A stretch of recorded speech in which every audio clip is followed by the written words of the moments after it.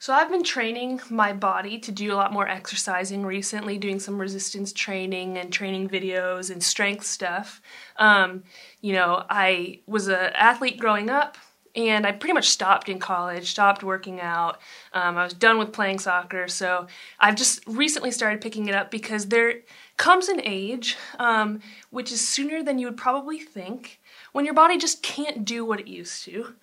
Especially during the pandemic, I've reached that, old age again, which is not really that old, where I can't sleep through the night very well if I don't get a good amount of exercise, if I'm just staying in one place all day. Plus, I'm trying to be safe, and I'm trying to be healthy, take care of my body, one, for when I'm older, that I can be in good shape and good health, but also to be wise and a good steward of my body, especially when we're here in the midst of a global pandemic. So I've been trying a lot of different kind of working out, doing that regularly, mostly watching, like I said, training videos online and doing it in my apartment. And I found this cardio kickboxing video, and I figured I'd give it a try because it looked pretty cool, right? It looked hardcore. The trainers made it look like, this was a cool thing to do, like really build some strong muscles. And maybe it's also because I have been rewatching the show Alias, which might date me a little bit, but it's early Jennifer Garner stuff. Also, young Bradley Cooper play a double agent in the CIA. And I wanted her biceps, and I want to be able to do a roundhouse kick like she's able to do. So I figured, why not try this video out? And I'm going to be honest with you, I am very glad there was no one in my apartment to watch that. Because where these trainers made it look like it was easy and really cool to do, turns out it's a lot harder than I thought, and I just kind of looked absolutely ridiculous. I feel like I was punching the air like I was trying to swat a fly. Did not look coordinated at all. I also do not know how their hips move the way that they do, because I found out my hips do not move like that. I can barely lift my leg up high enough without falling backwards. And also, I never realized how much coordination and balance went into kickboxing, and I found out that I have very little of that. And it was one of those workouts where, maybe this has happened to you, where you get done with it and you say, well, I don't know if that worked out any good muscles, but at least I did something. Or at least I got my heart rate up, and believe me, I did get my heart rate up because I was sweating so bad that it was embarrassing. So after that first try, kickboxing, I kind of just felt like, my body's never going to work like that. My hips will never be that loose. I can't move that way, and maybe just kickboxing isn't for me. But then the next day I woke up and, I was sore in all the right places, like a good kind of sore. Like it hurt, but I realized I had been working out some important muscles. And a few days later, I decided to try that workout again, see if I could do it, be a little bit adventurous. And I was pleasantly surprised to find out that, I could do a little bit more than I did that time before. My hips were a little bit looser, I could kick a little bit higher, I looked a little bit more coordinated, a little bit more strong, and, I was able to do it a little bit more, and I've done it a few times since, and I've gradually improved every time I've done it. And, before you go admiring my strong and impressive muscles, I will say I will probably never be the new Sydney Bristow on Alias. Right? I'm not about to be the next Muhammad Ali and, boxing champ. Like, I'm not to that level, but I have trained my body to do a lot more than I thought that it could do. If I had stopped when I felt weak and when I felt like my body couldn't do any of that, like I just wasn't made for it, I would have never realized what my body actually could do and what strength I did have when I put some training into it. And there's a difference between training and trying. If I just tried to be better at roundhouse kicks, well, I probably wouldn't become very good at roundhouse kicks. I wouldn't get very far, but when I trained my body by stretching, by warming up, by little doing more and more, doing this workout a few more times, each day I started to improve. See, trying is limited, but training, on the other hand, is optimistic. Trying focuses on my weaknesses, my failures, where I wish I could do better, but I'm not very good at something. It's not very motivated or motivating. But training focuses on what my body can do or how strong I will be. It focuses on what we can do with the right amount of effort and the right amount of work and where we could go. It's much more optimistic. And so tonight I want to talk about this idea of training specifically as it relates to how we engage with the spiritual disciplines and how it relates to our relationship with Jesus, how we train ourselves in our relationship with Jesus. I read an article recently with a couple of staff members, and it was interesting talking about some differences, specifically one major difference that they see between generations, specifically millennials and Gen Z. And I want to be careful not to overgeneralize when we talk about generational things. I think we're really guilty of doing that and often just find the negative things in whatever generation we're not, right? But I do think that there were some interesting points and trends that we're seeing in the difference of generations and as they change over. And this one area that it talked about, was how we, our personalities, the mindset that we go into things with, specifically like when we go into our studies in college, our future, our life and our passions like beyond childhood. And it made the statement that generally, right, millennials came in with this mindset of, I'm strong. And that seems like an overly positive thing, and in some ways that is very positive, but it also can be pretty arrogant, coming in and saying, like, I'm so strong, I can change the world, I can do whatever I want. And the downside to that is normalcy or security or maybe normal jobs look like complacent for people like me who were coming into college at that point. And what was needed was for someone to come in and say, to give us a dose of humility, or to say normal jobs or seeking security in some form and fashion like isn't complacent. But then on the flip side, and this is an area that we see a lot of Gen Z coming in, or just people coming into college, and maybe the people around us, ourselves included, I think it's something that I want to hone in on a little bit tonight, is this idea of coming in with the mindset of weakness. This is where I'm weak, or I'm not very good at it. Or if something takes a lot of work and a lot of effort, well, it must not be good or right because I'm not naturally gifted in this area. And I think, like I said, it's easy for us at this time to fall into this mindset more than the other right now, and to limit kind of what we do and our passions and what we pursue in our lives.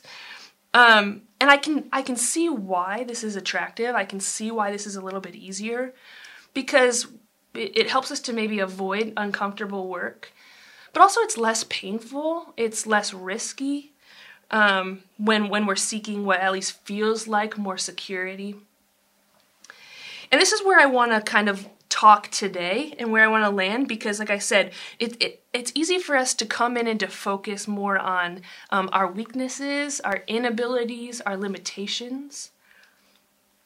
And these mindsets, they whether it's the strong or the weak, they permeate everything that we do, right? They permeate our studies, our vocation and our job, our future, our relationships, friendships, dating, our desires to grow, our personality types. Like, yeah, well, that's just not my personality. Like, what are our weaknesses? And we tend to live in whatever we believe about those things and believe about ourselves. And neither of these postures take training into account, because they either say, I'm good at something or I'm bad at something, right? The topic of spiritual disciplines, which is what we're going to talk about tonight, can be, I think we go into it sometimes, it can feel like a little bit of a drag. It can be a little bit tiring. Like, oh, we're talking about spiritual disciplines again. All right, I'm going to think about how much work I've got to do to be right with Jesus. And I think it feels that way when we come at it from an I'm weak vantage point.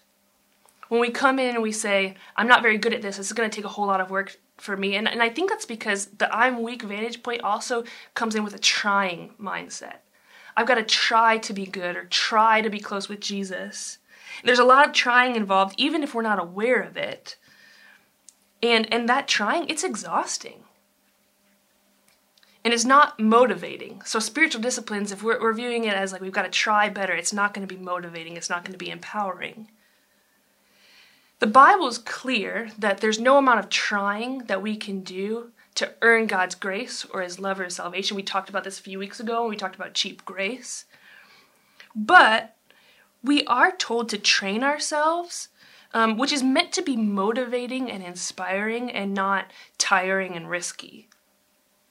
It's empowering because, we focus not on our own strengths and weaknesses, but on the power of God in us. That's where our strength comes from, and, if we would just train ourselves to operate in it. So tonight, as we talk about what this means for us, I hope that we feel empowered. I hope we feel motivated. I hope this doesn't seem like a tiring, daunting task for us, because that's not what this is. This is meant to be motivational, because we've been given the strength and the power through Jesus to grow closer to him. So if you have your Bibles, whether it's on an app or your print Bible, we're going to be reading in 1 Corinthians chapter 9. So you can go ahead and turn with me there. 1st and 2nd Corinthians are one of the many letters that Paul writes to different churches. He's writing to the church at Corinth, and it's a book mainly for correction and giving this church some direction in what it means to follow Jesus, because they were pretty confused and they were living, in sin and living in all these different ways. So he kind of brings some loving correction in, like, what does it mean to follow Jesus in our daily lives? And so we're in 1 Corinthians chapter 9, starting in verse 24. This is what Paul says. Do you not know that in a race all the runners run, but only one gets the prize?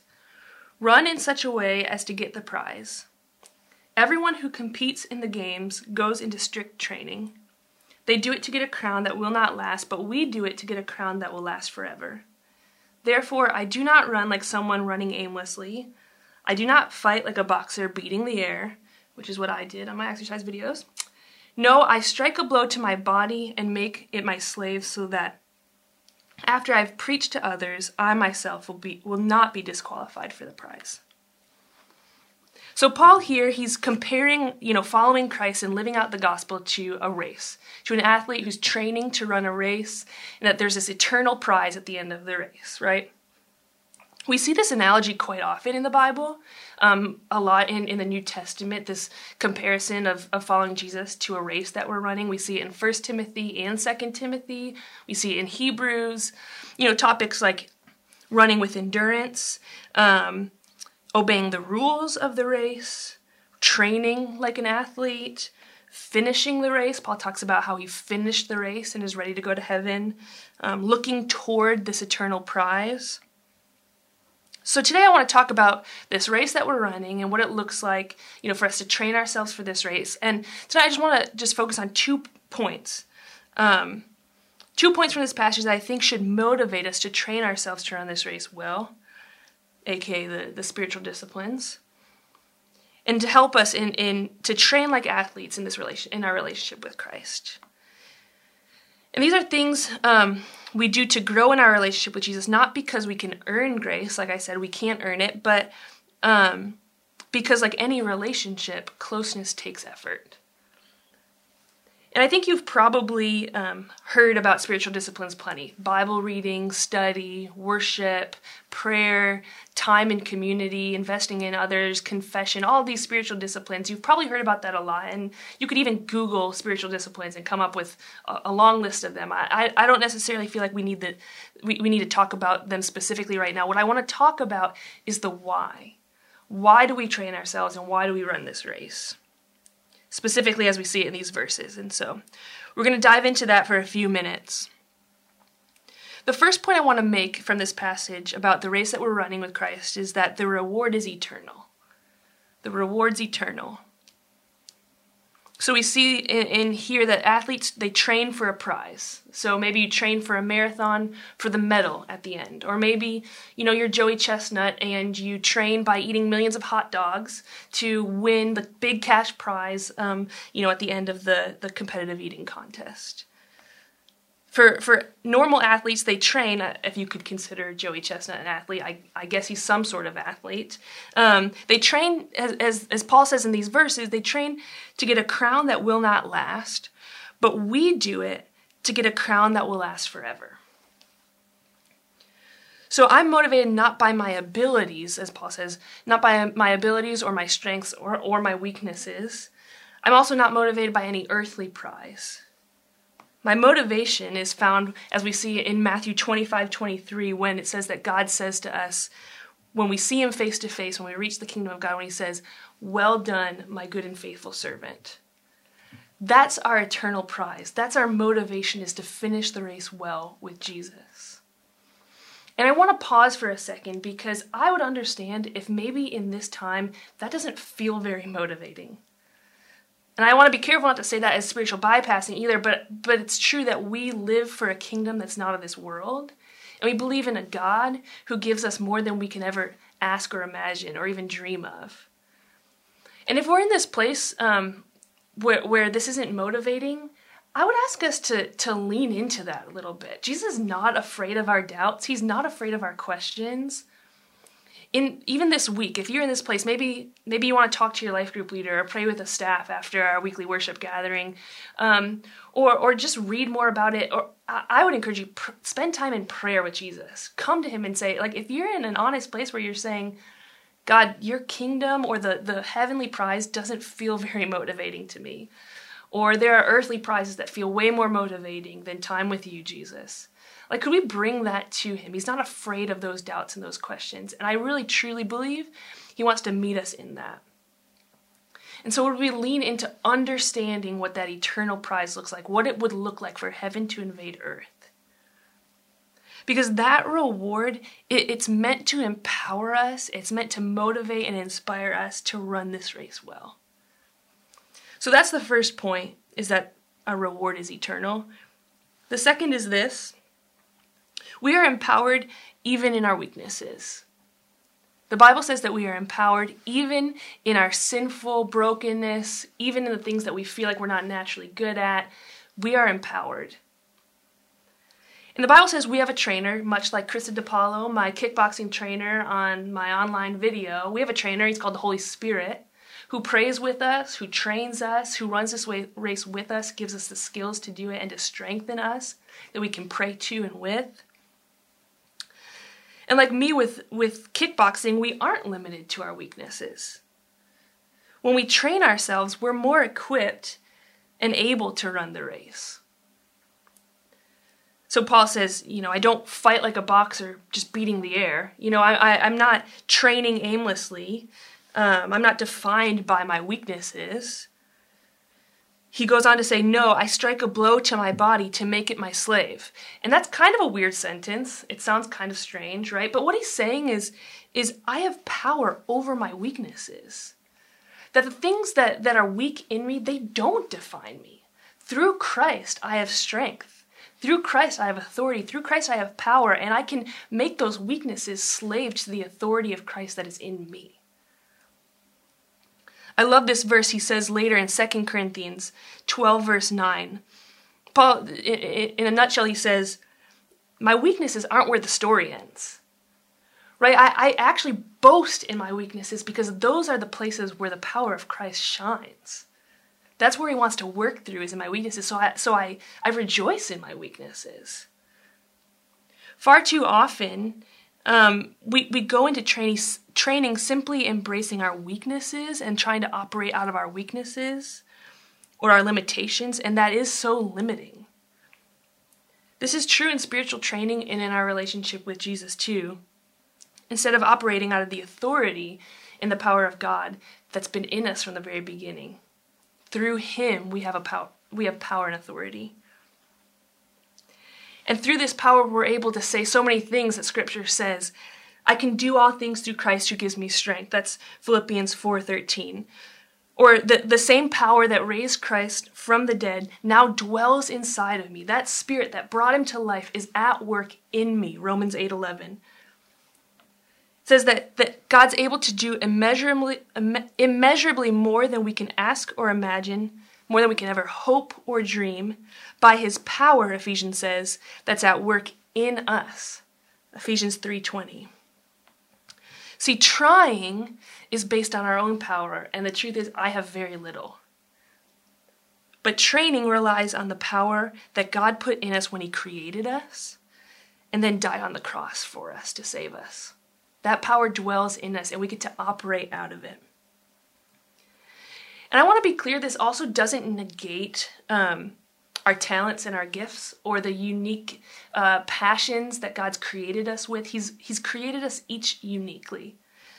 So the truth is, I played soccer my whole life. I love soccer. No matter how much training I do, I probably won't be the next Megan Rapinoe because she's the greatest in the whole world. Or I probably won't be Sydney Bristow on Alias, even though I'm working on my roundhouse kicks. Or, another example, I can train and practice piano every single day and I will get better at it. I'll do well, it'll become more natural, but I'm probably never going to be Mozart. Because God created gifts in each one of them, in Megan Rapinoe, in fake Sydney Bristow, in Mozart. They are uniquely created, and I'm uniquely created. God's given me gifts and passions that are specifically created for me. My pastor, Mark Batterson from National Community Church, he says something like this. It's to the effect of, there's never been and never will be anyone like you. That's not a testament to you, but to the God who made you. Like, we are each made uniquely in the image of God with our own strengths and passions. And I think that that's really all that calling is. I think sometimes we overcomplicate calling and we ask God, what is my calling? And we wait for that answer. But I think calling is using our passions, using the things that we've been uniquely gifted in to live out the gospel.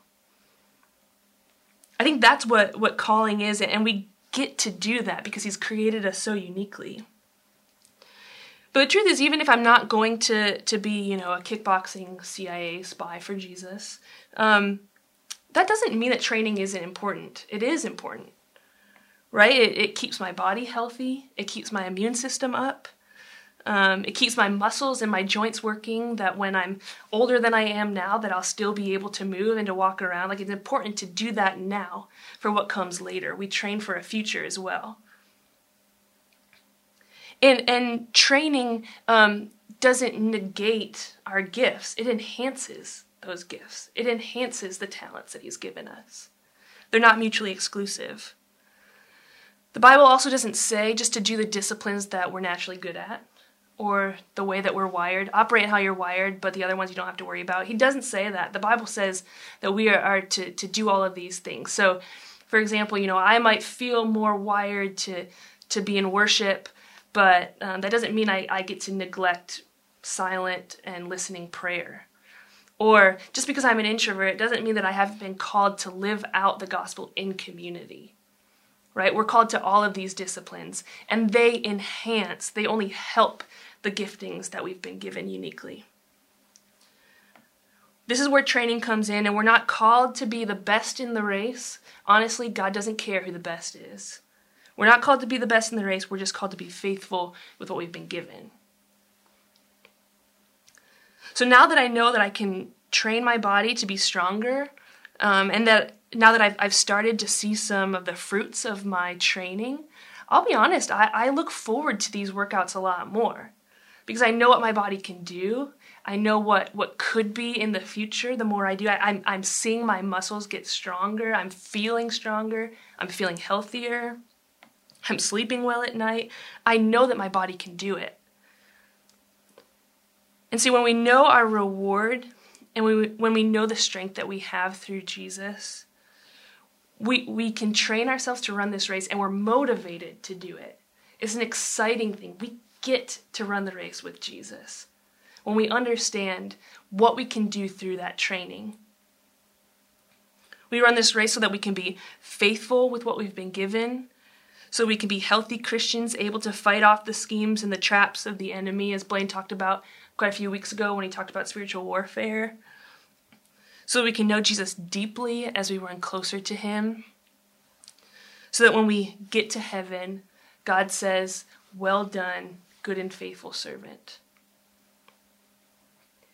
Instead of viewing relationship with Jesus and spiritual disciplines as something that we have to try hard to do, could we lean into this idea that we get to do it, that we are motivated by a power that Christ has given us to be close to Him?